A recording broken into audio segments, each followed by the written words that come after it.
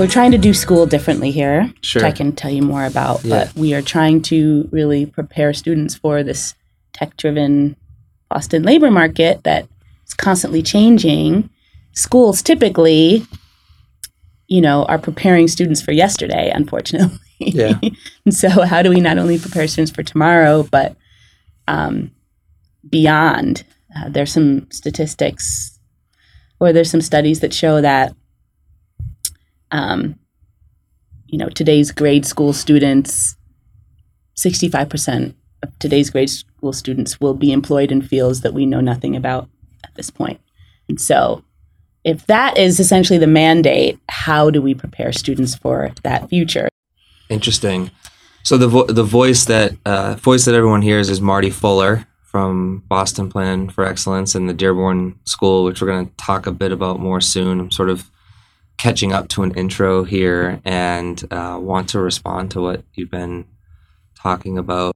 Technology and innovation is infused into education early, but it's one thing to say that. It's another thing to actually build, throw everything out and kind of go against the grain and figure out, well, what are the ways that we can build sort of like a feedback loop with the tech and innovation economy such that the latest shifts, which are happening and will happen more and more frequently, but the shifts that are happening in technology are communicated into educators, taught, and then shared sort of subsequently with students. So I'm kind of playing back to you a bit of what I've heard, but that's beautiful to me. It's the sort of thing that I am passionate about participating in. So I'm glad that I'm very grateful that we're sitting here together, but curious if you want to expand on that a little bit more and also speak a bit about where we are today and in this new sort of state-of-the-art Dearborn School and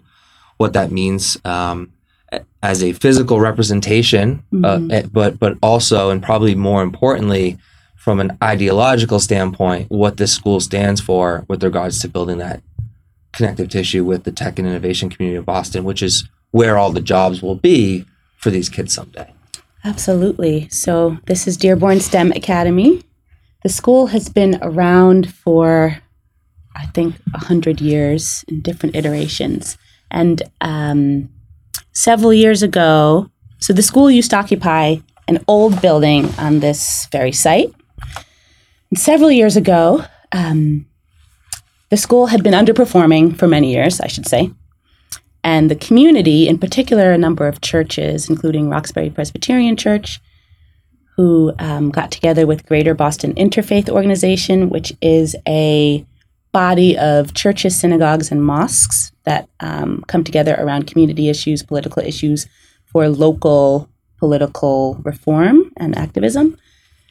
So community groups such as those two came together and said, okay, the school's underperforming and this building is not sufficient for the needs of the students. And we're in one of the lowest income neighborhoods of Boston, as you know. You may be familiar with Boston Public Schools and some of the history of undereducation of students of color, which Boston Public Schools is, they have been aware of, and they have been great about kind of stating that and wanting to rectify it. And so these community groups said, all right, we need a better building that has all the technology. We need a building that is designed for 21st century learning, that has open spaces, space for collaboration, can accommodate the use of technology. And so because of that movement, these groups organized and got the state and the city to secure $72 million to build this building. So there's a whole lot more story and history beyond that. It's a beautiful building, by the way. It's stunning. It's wonderful. Yeah. And it's very open when you're in the middle, and you can see 4 floors up, and the bottom floor is where the cafeteria where all the students eat. Sort of a sense, I guess, a sense of community and belonging is probably inherent in sort of just being here. And transparency and flexibility. Yeah. Like you said, you come in, if you stand on the second story of the building, you're looking down at, you mentioned the cafeteria, we call it the Learning Commons. But as you look straight ahead and above and below you, you can see learning going on in Right. different forms at, in 4 levels of the school, which is really inspiring to see. Tell me and tell listeners, we were chatting a bit before we went sort of on air. And we won't quote you on this, but like, we won't hold you to this, I should say. But this is about one of the densest areas of schools and where the a high density of education is happening in the city of Boston, right? Where we are right now. Right. We're in Roxbury, and we've got many Boston Public Schools here. And we've got our school, Dearborn STEM Academy, and another science and technology school, the John D. O'Brien School, which is one of Boston's exam schools. And I'd mentioned to you before that Ron Dorsey, who used to be the chief of education for Boston, started calling this neighborhood the Education Innovation District. And Right. that just thrilled me to hear, because I think that's exactly how we need to think about this region. Like, we need to steward these schools, to ensure that we can harness the potential of the brilliant and talented kids that we have in this neighborhood, a neighborhood that's been so underserved.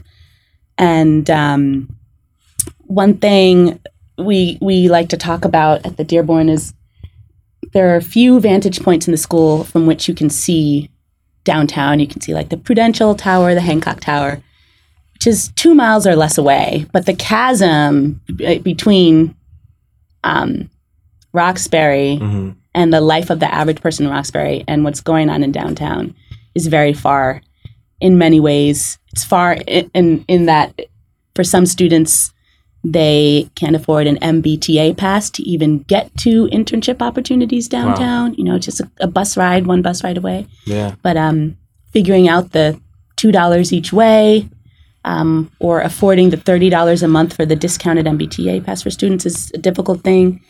But it's also just far away in that the opportunities and access necessary for students to take part in that world has just not been, we haven't put it in place. And so that's really what we're trying to do at Dearborn STEM Academy, meaning that, yes, we want to challenge students in academics and teach with rigor, but we also want to provide lots of varied opportunities for students to experience the working world, and to collaborate. So we collaborate with companies and institutions around the region to make that possible. That's cool. There's like an element of practicality to that, right? It's just like creating those bridges.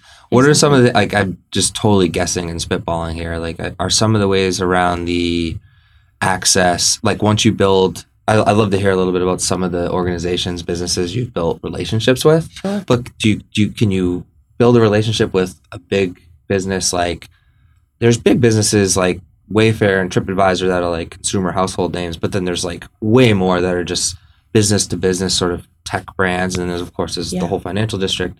Do you have, could you just, build a relationship with a few entities and bus kids over and sort of have like a coordinated internship program against a framework? Like, is that the sort of thing that you're coming up with? Sure, sort of. So we have, one example of a partnership we have is with Microsoft. So Okay. Microsoft has sponsored, I didn't get the chance to explain this, but Boston Plan for Excellence also runs a teacher training program called Boston Teacher Residency, which is a clinical model for training teachers based off of a medical residency model. Okay. So we have aspiring teachers who we call residents who are co-teaching classes in our school, Dearborn STEM Academy, and in our other Boston Public School, which is called Dudley Street School and is half a mile from here.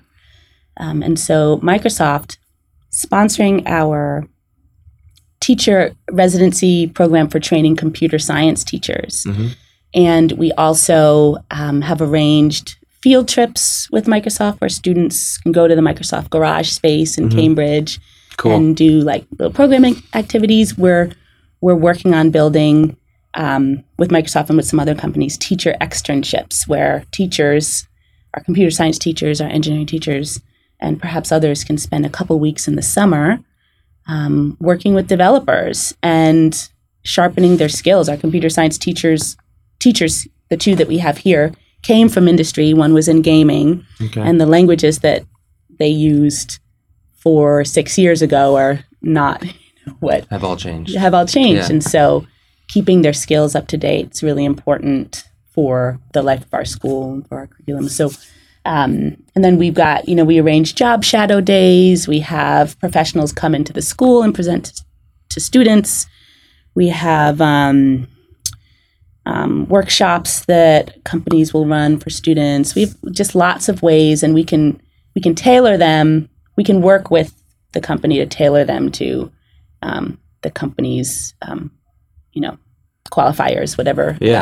They need to, constraints they need to work around. To their specifics and whatnot. And I imagine it's cool in a lot of ways. I mean, it builds some interesting sort of like affinity, like almost brand affinity with like young children who are being impressed upon a brand like Microsoft that's welcoming them in at a young age to sort of learn. And I imagine like that's an interesting, there's some interesting sort of opportunities that come, later on where maybe students start to feel like, hey, I could have a sense of belonging at a place like Microsoft. Exactly. And here's the type, exactly. And what sort of jobs, let me look a little more closely at the types of jobs that I want there.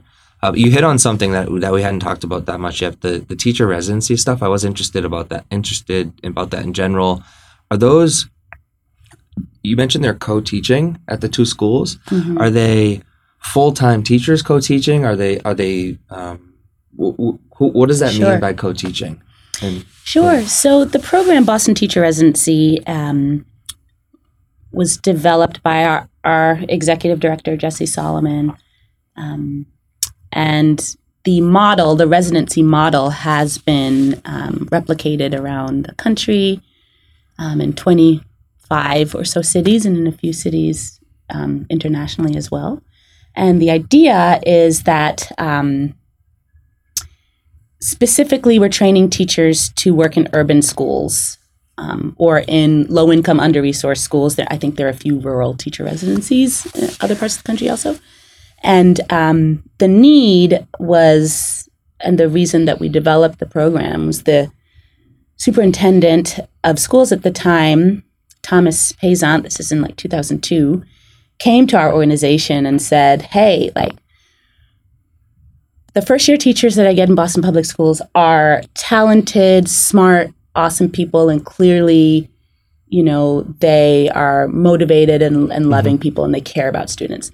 But they don't actually come into our schools knowing how to teach on day one. Like, they've gotten some theory and philosophy and a little bit of pedagogy, but maybe they had a student teaching, maybe they had 12 weeks of student teaching.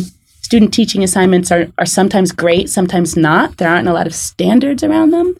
And so the superintendent said, I need teachers who are ready to teach on day one. I need more teachers of color. Mm-hmm. I need more teachers in the STEM areas, in science and math in particular at that time. Now we're really saying like we need computer science and engineering also. Yeah. And I need teachers who stick around longer. Like these teachers are coming in unprepared, really through no fault of their own. Yeah. It's a fault of the system. They're staying for 1 or 2 years. Yeah. And that's so damaging to students because there's no continuity. There's no continuity, but also you have teachers who are experimenting essentially on students. They're onboarding on the job. Right. And so they're figuring it out. And if it takes them 5 years to figure out how to teach geometry, that's great for the kids in in their fifth year. But what about in those first 4 years? And those students are like, oh, I'm bad at math, or I can't do this. There's high likelihood for some negative ripple effects from that. So this is essentially to dumb it down. Is it like, it's almost like training wheels? Like it's like an onboarding training wheels. Like you're co-teaching, you're getting your hand held. Like this is how you teach, like you getting your own room. Yeah. And I think in one sense it's even more basic than that, in that it's argued, we would argue that teaching is a profession that's not really treated like a profession. Mm-hmm. And I think there are a lot of dynamics that cause that. Maybe the fact that we all go to school and we see teachers and we think we know what it takes to be a teacher, but to understand your content well is not enough to be a good teacher. Like understanding how to teach and the cognitive science behind learning. That's all so important to study and master. And we need to treat teaching as if it's a profession like any other technical trade and create standards and best practices that we adhere to, and not just say, like, look at that awesome person and just do what that person does. Like, that's not sufficient. And so yeah, training wheels, but like we treat any other profession. Yeah, like any other profession, like there's tiers to it. You're not going to go to Microsoft and be a VP. Like, you're a vice president of this. Like, go ahead, run this whole team, right? You don't go to a job. If you're a first-time executive, and it's actually a really good analogy to just like put it against any industry. Right. Where else are you just a first year and you're the chief executive of your classroom? Right.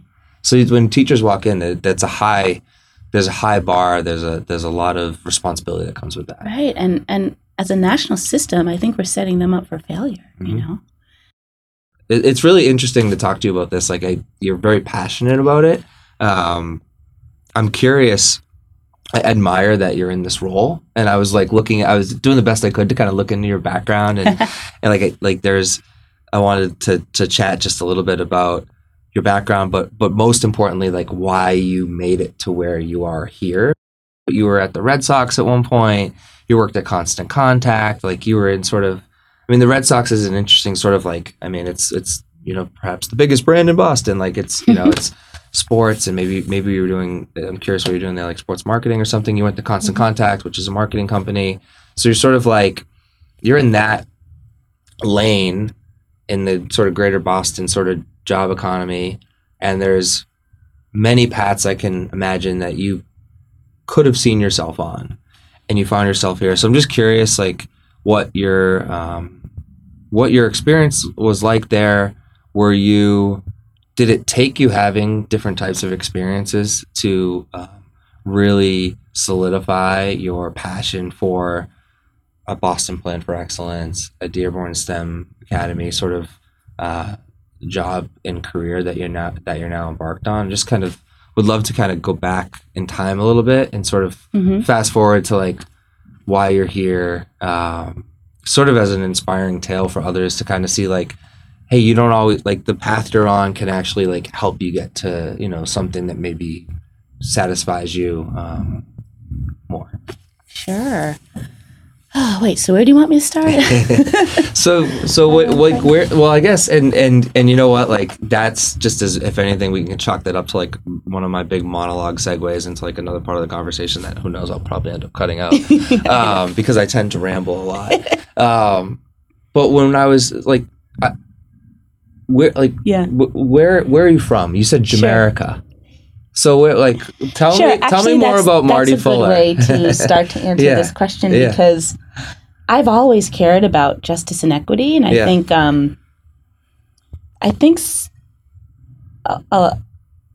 it's like I don't know how to express this, but there's something I think for me as a Black woman or for people of color, like, it's not this like big epiphany that we want to do justice work. It just like comes out of who we are as we learn about who we are in this world, the founding of this country, the construct of race, the construct of whiteness and Blackness, right, and what that did to, and the genocide of indigenous peoples and slavery. I mean, I think it doesn't feel like it was some, there was like a moment where I realized I wanted to do this. I always have. It's always been important to you. Yeah. And yes, I said, I think I liked your framework. It was kind of fun to have the challenge of thinking of one word to answer your questions, because I too tend to ramble, and I'm like, but I can't do this. Yeah. But I said Jamaica because my parents are from Jamaica. They are immigrants. My dad immigrated to the U.S. in his 20s. My mom when she was 12 or so. So my mom's been here longer. But I grew up in New York. Mm-hmm. And to be Jamaican is actually like a known. It is an actual subgroup. Yeah. Oh, you did. Yeah.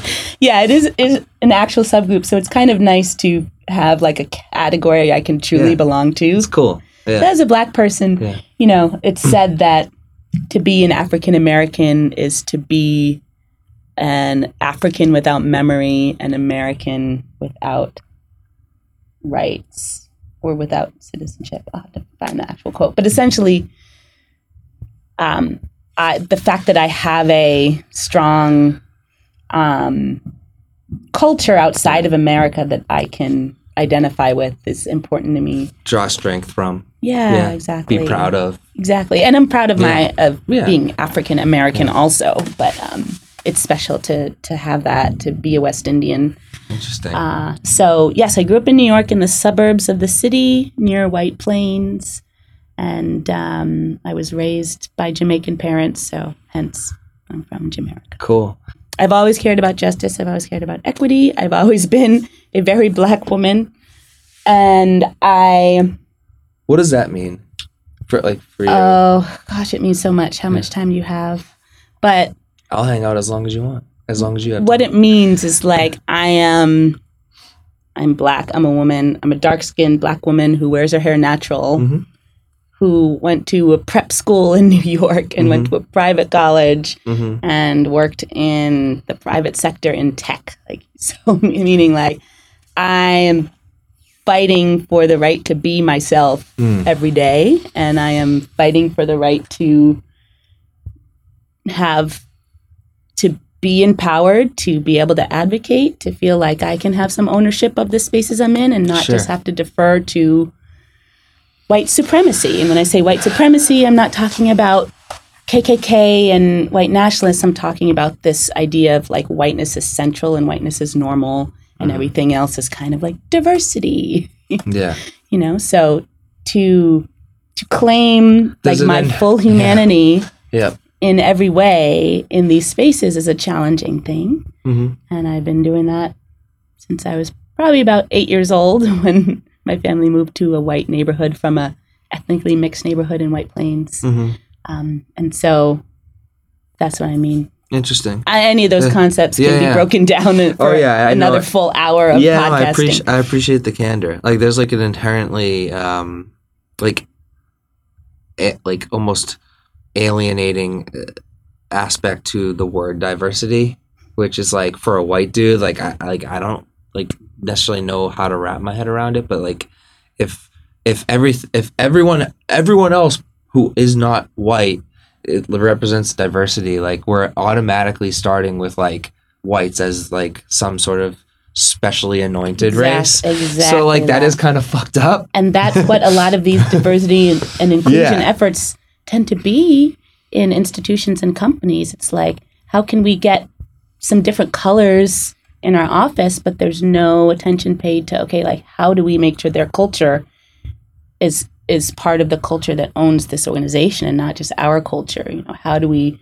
ensure that they feel that they have the right to bring their voice to the table and to be leaders and to lead not just in our style, but in their style as well. So it's like, how does the white culture divest a little bit of its power in order to get what I think is beneficial for white culture and brown culture, which is like shared. That's what equity is, right? Like shared ownership. Yeah. It was recommended to me that I check out Russell Brand's podcast. And so like he's like 15 plus years sober, like was a heroin addict. And he had a podcast over the holidays with his sort of Indian guru, and what his guru preaches and sort of what Krishna preaches is sort of the ultimate pursuit of happiness, and the ultimate sort of like secret to life is being in a place where you can empathize with every single human on the planet and have the same love in your heart for every single person. And I 100% like can get down with that. And it seems to me that like religion is such a toxic sort of like negative thing like in the classroom. And I'm not like saying that there aren't other types of religion that could be brought in, but it seems to me that there's like religion, generally speaking, though, and different types and factions of religion are so valuable to so many people. So I'm curious, like, does religion play a role in the Dearborn STEM school at all? because I can imagine the benefits to it, sort of like saying, well, like forget like diversity this and inclusion here, like let's just, we're all human beings, and I find that like a lot of the principles that are important in life like kind of come through like religion. So Yeah. I'm just curious, and like you mentioned church, you mentioned church earlier. I don't know if we were even on air yet, but I'm just curious, like what's the role of the church, of the church? What's the role of religion Gosh, all these big in school? topics. So I could say a lot of things. So there's no role. We don't have a world religions class. We don't have any spirituality that is taught here in the school. And I'm pretty sure in BPS there's no room for that, like just in terms of the code and the standards. Right. And so there's that. I do think, personally, I can... Yeah, what do you think? Yeah, I like definitely have a spirituality, and I like there are a lot of aspects of Eastern spirituality I like a lot, and I actually think I love looking at least the major world religions or some of the major Eastern religions and just seeing the unifying elements. 'Cause I think looking at the unifying elements across religions teaches us about human nature and humankind and who we are. And I do believe in a God who, and I've actually recently really been exploring the sacred feminine, which has been really important to me. What is that exactly? So, and this is the sacred feminine in the Christian tradition.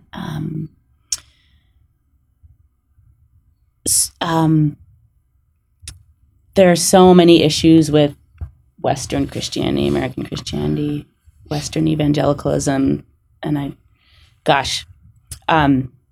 but one of them is that God in the neutral, without gender, has really been cast as male.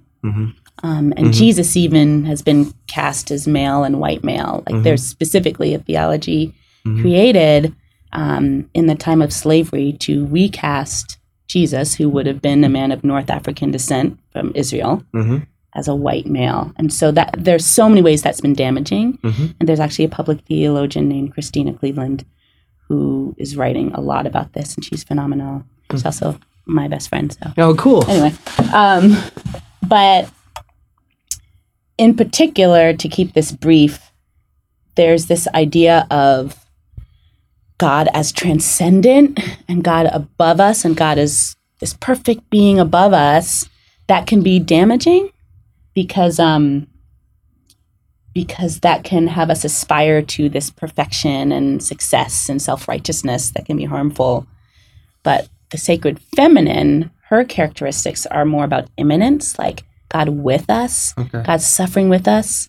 As Americans, we tend to focus on success, and we tend to focus on drive and motivation and always being better and always being excellent at the expense sometimes of our beings and our bodies and our souls. Whereas the immanent, sacred feminine comes alongside us and doesn't always say, here's how you're going to get out of this shittiness, or here's how this is going to be resolved, but just I am going to be with you. Yeah. That is what matters right now. I am going to be with you. So the immanent God has been really meaningful to me. And actually that dovetails a little bit with how I ended up in the nonprofit world. I think a lot of the reason was I wanted my talents to be serving the community instead of serving shareholders who were already rich and probably mostly white and male. But I also...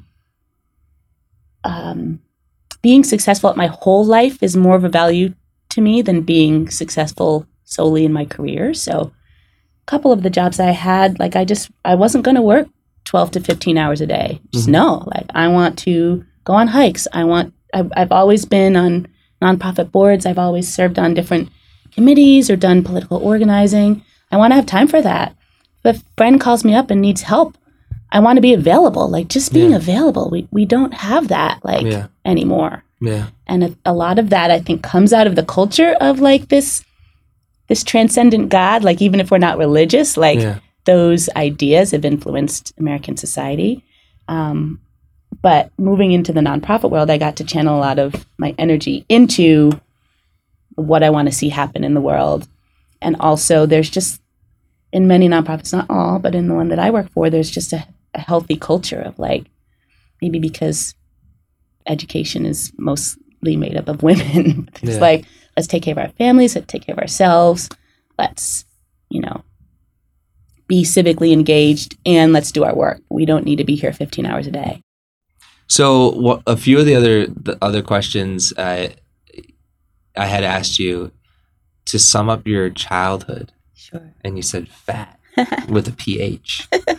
Tell me more about that fat childhood. Sure. you Well, had. it was the 90s, Yeah. the 80s and the 90s. I think that's why I use that word. Fat and Yeah. psych and fresh Cool. were the Yeah. vernacular of Yeah. the day. Nice. But I had a good childhood, aside from the fact that I had like the identity challenges and confusion that come with moving from an awesome suburb was so diverse that I didn't even know that there was one dominant culture in the world. I mean, like, even if I had stayed in that city, I would have dawned on me that there's one dominant culture in the world, because you see the power that whiteness has even Yeah. in brown communities. Yeah. But if you were to look at the photos, my class photos from my early grade school years, you wouldn't be able to pick out one ethnic group that was, more numerous than another. And then I moved to a suburb a little bit north that was really homogeneously white, and that was very hard. But anyway, aside from that, really, like, I just had a great childhood. Like, Nice. awesome parents, great family, great kind of social life, Beautiful. traveled. Yeah. It was awesome. And so you live in Ashmont now. Is you grew up in New York? Is your Yeah, family still in New York? Who's in Boston? No, none of my immediate family are in New York anymore. My brother and my parents live in Florida, where I was born. Florida and New York are the two major immigration centers for Jamaicans in the U.S. It's Florida, New York, Toronto, and London are like the main places London, you'll too. find Jamaicans outside of I Jamaica. caught up with a buddy of mine who's a reporter in London today. Oh, And nice. one of his parents is Jamaican. Yeah. I just discovered that today. There you go. So there you go. All right. Yeah, I have family, like I said, I have family there. Cool. I have an uncle and, cousins and stuff. So Nice. How long have you been in Boston?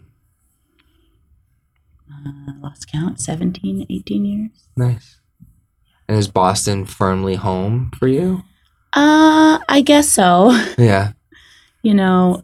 Being from New York, I grew up in the burbs, but almost everyone I grew up with has moved to the city now and considers themselves Brooklynites or Manhattanites, whatever. And when you hang around people from Yeah.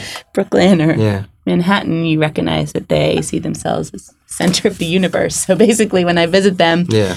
they'll stage interventions and ask, like, wait, where do you live again? What's that city called? Yeah. Why don't you live Yeah. in New York? Yeah. And I actually think Harlem or Brooklyn would be probably like the place I theoretically should live. Yeah, you It's mentioned just Harlem in your people- answer of where yeah. else you would be. Yeah, Harlem or Cool. Brooklyn. Yeah. I used to say Brooklyn more, but now that it's like so gentrified and so expensive, well, Harlem is too. What am I talking about? Yeah.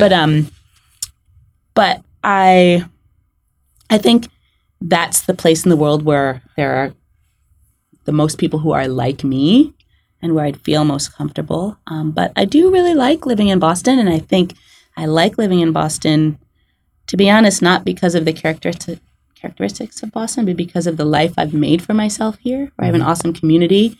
I have a church community. I do Latin dance. I do salsa dancing. I have an amazing salsa community. Oh, you get I love along with my work. sister-in-law.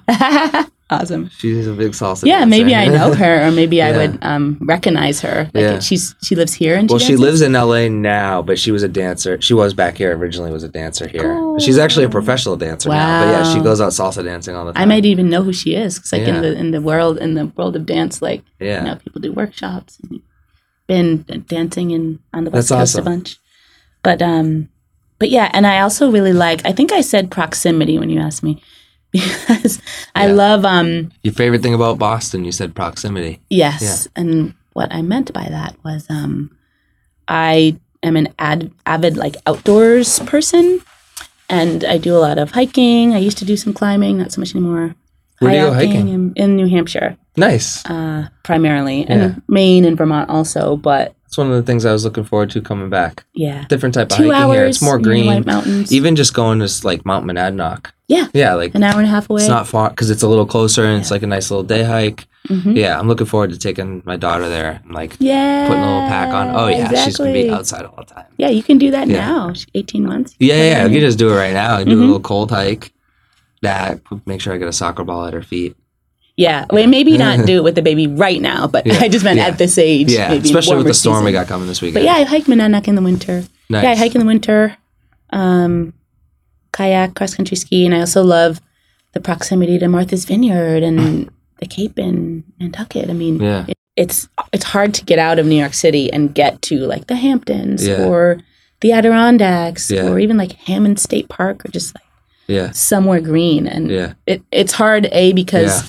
of traffic and because things are far away, but it's also harder to have a car there. Yeah. So I like, what I love about Boston is the life I built for myself. There's Yeah. some things I do like about the city, but then also just that there's so many amazing places to Yeah. go and visit all Yeah. year round, and they're not too far away.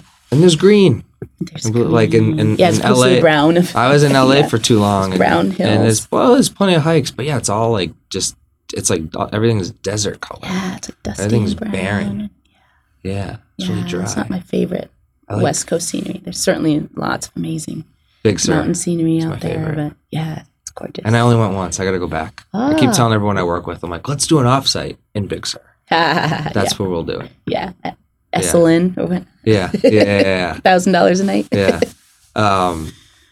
The land in that Hunter S. Thompson was so inspired by. If you've read any of his stuff, I haven't read any.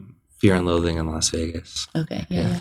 So you mentioned Rollins as the future Boston will be, and I'm like Paula, like is that a district attorney? Yeah. Rollins. Rachel Rollins. Rachel Rollins. Okay, because I looked up. I'm like, I'm pretty sure she means Rachel Rollins. Like, really cool answer. So, do you have a personal relationship with Rachel Rollins? And just like talk to me about the future of Boston vis-a-vis Rachel. I just Yeah. care about the criminal injustice system and reforming the criminal injustice system. Actually, Rachel Rollins, I don't know her, but I know her mother. Her mother is this amazing woman named Esther Splain who makes these herbs and salves and sells them. And she has this cool fair around Christmas every year. It's amazing. But to me, the future of Boston is Rachel Rollins and Ayanna Pressley and my friend Nika Elugardo, who is a state rep in JP, Rosendale, Brookline, Mission Hill. All women of color. Yeah, all Let's women go. of color. Yeah. Yeah, and Yeah. specifically given the history Yeah. of Boston and the deep-seated racism here Yeah. and the lack of representation of women and people of color in particular in the city. And so I'm just excited. I mean, there's never been a black DA in Boston. I don't think there's been a female DA in Boston. And there have been a lot of issues in the way that the district attorney has for the last 16 years run the system has really propagated mass incarceration. And Rachel Rollins is already doing incredible work to change that. So yeah, to me, she's Cool. the future of Boston.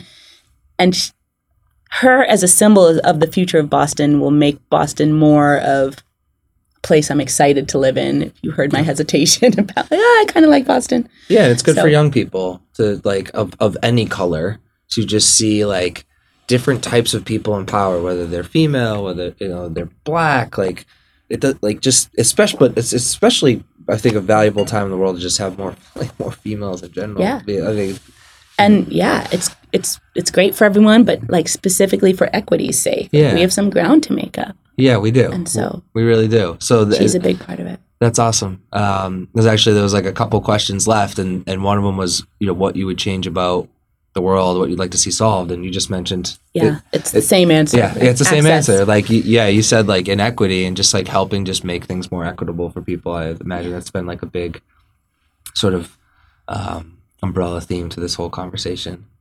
Yeah, exactly. Access, Yeah, opportunity. We know that all people have the potential to yeah, do amazing things. It's just a matter of, in some ways getting out of the way, and in some ways putting the structures in place that have been in place for white people, and especially white men, forever. yeah, Structures that some people claim not to see and some people can't see. yeah. But if we can do the work to make those structures available to everyone, then students at the Dearborn will not have to gaze wistfully 2 miles away at the Hancock Tower and wonder, what's going on over there. Yeah, They'll actually be working yeah, in that very place. yeah.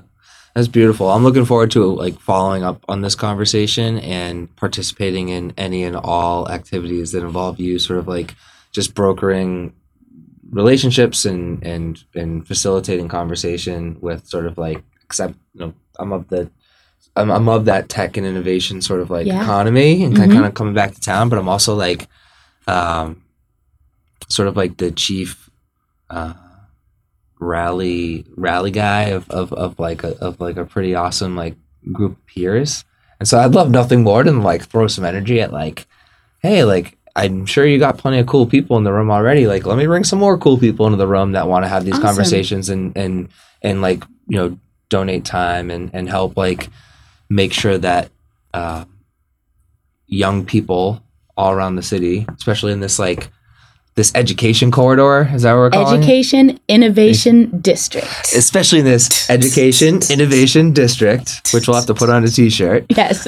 With like a sound effect. Exactly. I want to, just make sure that like everyone has like, cool access to all the possibilities that this world affords. Because in one way, it's scary. Things are moving so fast, and opportunities like increasingly, there's an increasing like dichotomy between like people who have access and people who don't. Yeah. But it's just on us human beings that are here cohabitating in Boston to make sure that we actually turn that to an advantage. Hey, there's tons of stuff moving in tons of directions. Yeah. Let's create a framework for like providing feedback and having conversations and making sure that the young people in the city, especially in the Education Innovation Corridor, District. Education Innovation District. You know what? I just got to remember it as an acronym. Education Innovation District, EID. Okay. Yeah. It's not like the best acronym, I guess. Eid, like the Eid. Muslim holiday. There we go. Eid. Yes. Eid. There we Many go. students here who celebrate Eid. So I knew to ask you about other initiatives, and I don't know if I pronounced that Ujima. Yes, Ujima. Yeah. Are you familiar with that word? I looked it up.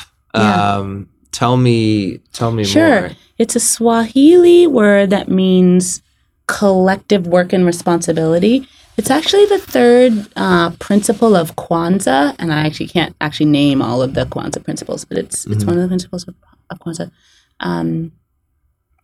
And the Ujima Project is an incredible project based in Roxbury that aims to create a community-driven economy where community members have the final say in how our neighborhoods are developed, what businesses appear in our community. So they're running a number of projects. I think the one that's furthest along is a capital fund to aid small local businesses, primarily run by women or people of color from the neighborhood. And the fund, the money, members of the Ujima Project, and I'm a member, get to vote on who the money is given to. So it's like a collaborative effort to just have self-determination in the city, and especially in Roxbury that is threatened by gentrification. So yeah. Super cool. It's awesome. So yeah, look them up. Thanks for sharing that. That's really cool. Yeah. It's really cool. Yeah. Well, maybe is there is there like a formal sort of website for the Yeah. for the group and stuff Ujima like Project. Ujima Project? So Dot- maybe even when I put up the blog post, like I'll put the Ujima Project up so Yeah, people can check that'd it be great. out. That'd be really cool. You should check out.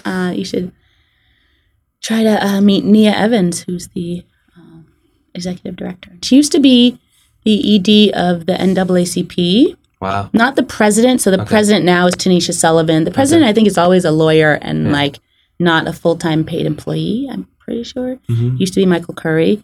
But so Nia under Michael Curry was like the executive, like the ED who like ran stuff and got paid and was her job.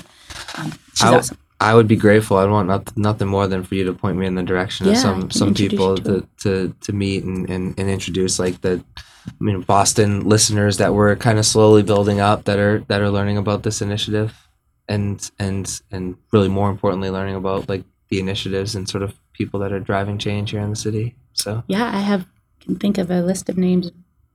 I've already thought of a list of 5 people. That's awesome. Really appreciate that. Marty, this has been a pleasure. It's been quite a pleasure for me as well. I'm very grateful. This is the first time we met. I'm very grateful to have a new friend. What? Who said we were friends? Hey, listen. You understand? Like, I am of the mindset that any stranger is just simply a new friend when I meet them. So but you've got this one-directional friendship going on. So like, if you're gonna break my heart right now and tell me we're not friends, like I'm gonna get upset. But we just spent like over an hour. I know. Talking, so I hope that I have a new friend. I want you to know that I really appreciate this, and moving forward, like I want to participate in all sorts of cool activities and events and groups that you're putting together to bridge that gap, create that connective tissue, help students, educators, and the innovation economy just be in like this really cool like 360 loop, like feedback funnel. I would love that. That'd be really cool. And actually, CTAD is has been part of that network too. Just his background, as you know, is programmer, data viz, business strategy. Yeah. He like has the job of tomorrow, which is what we need to understand in order to educate kids. And for I haven't talked to C. Todd Lombardo on the podcast yet, but for listeners, C. Todd Lombardo founded Product Camp. He used to run TEDx Somerville, like just like really inspiring and talented sort of leader in Boston. We'll call him, but someone I'll have to talk to in the future. Yeah. Cool. Marty, been a pleasure. Been a pleasure.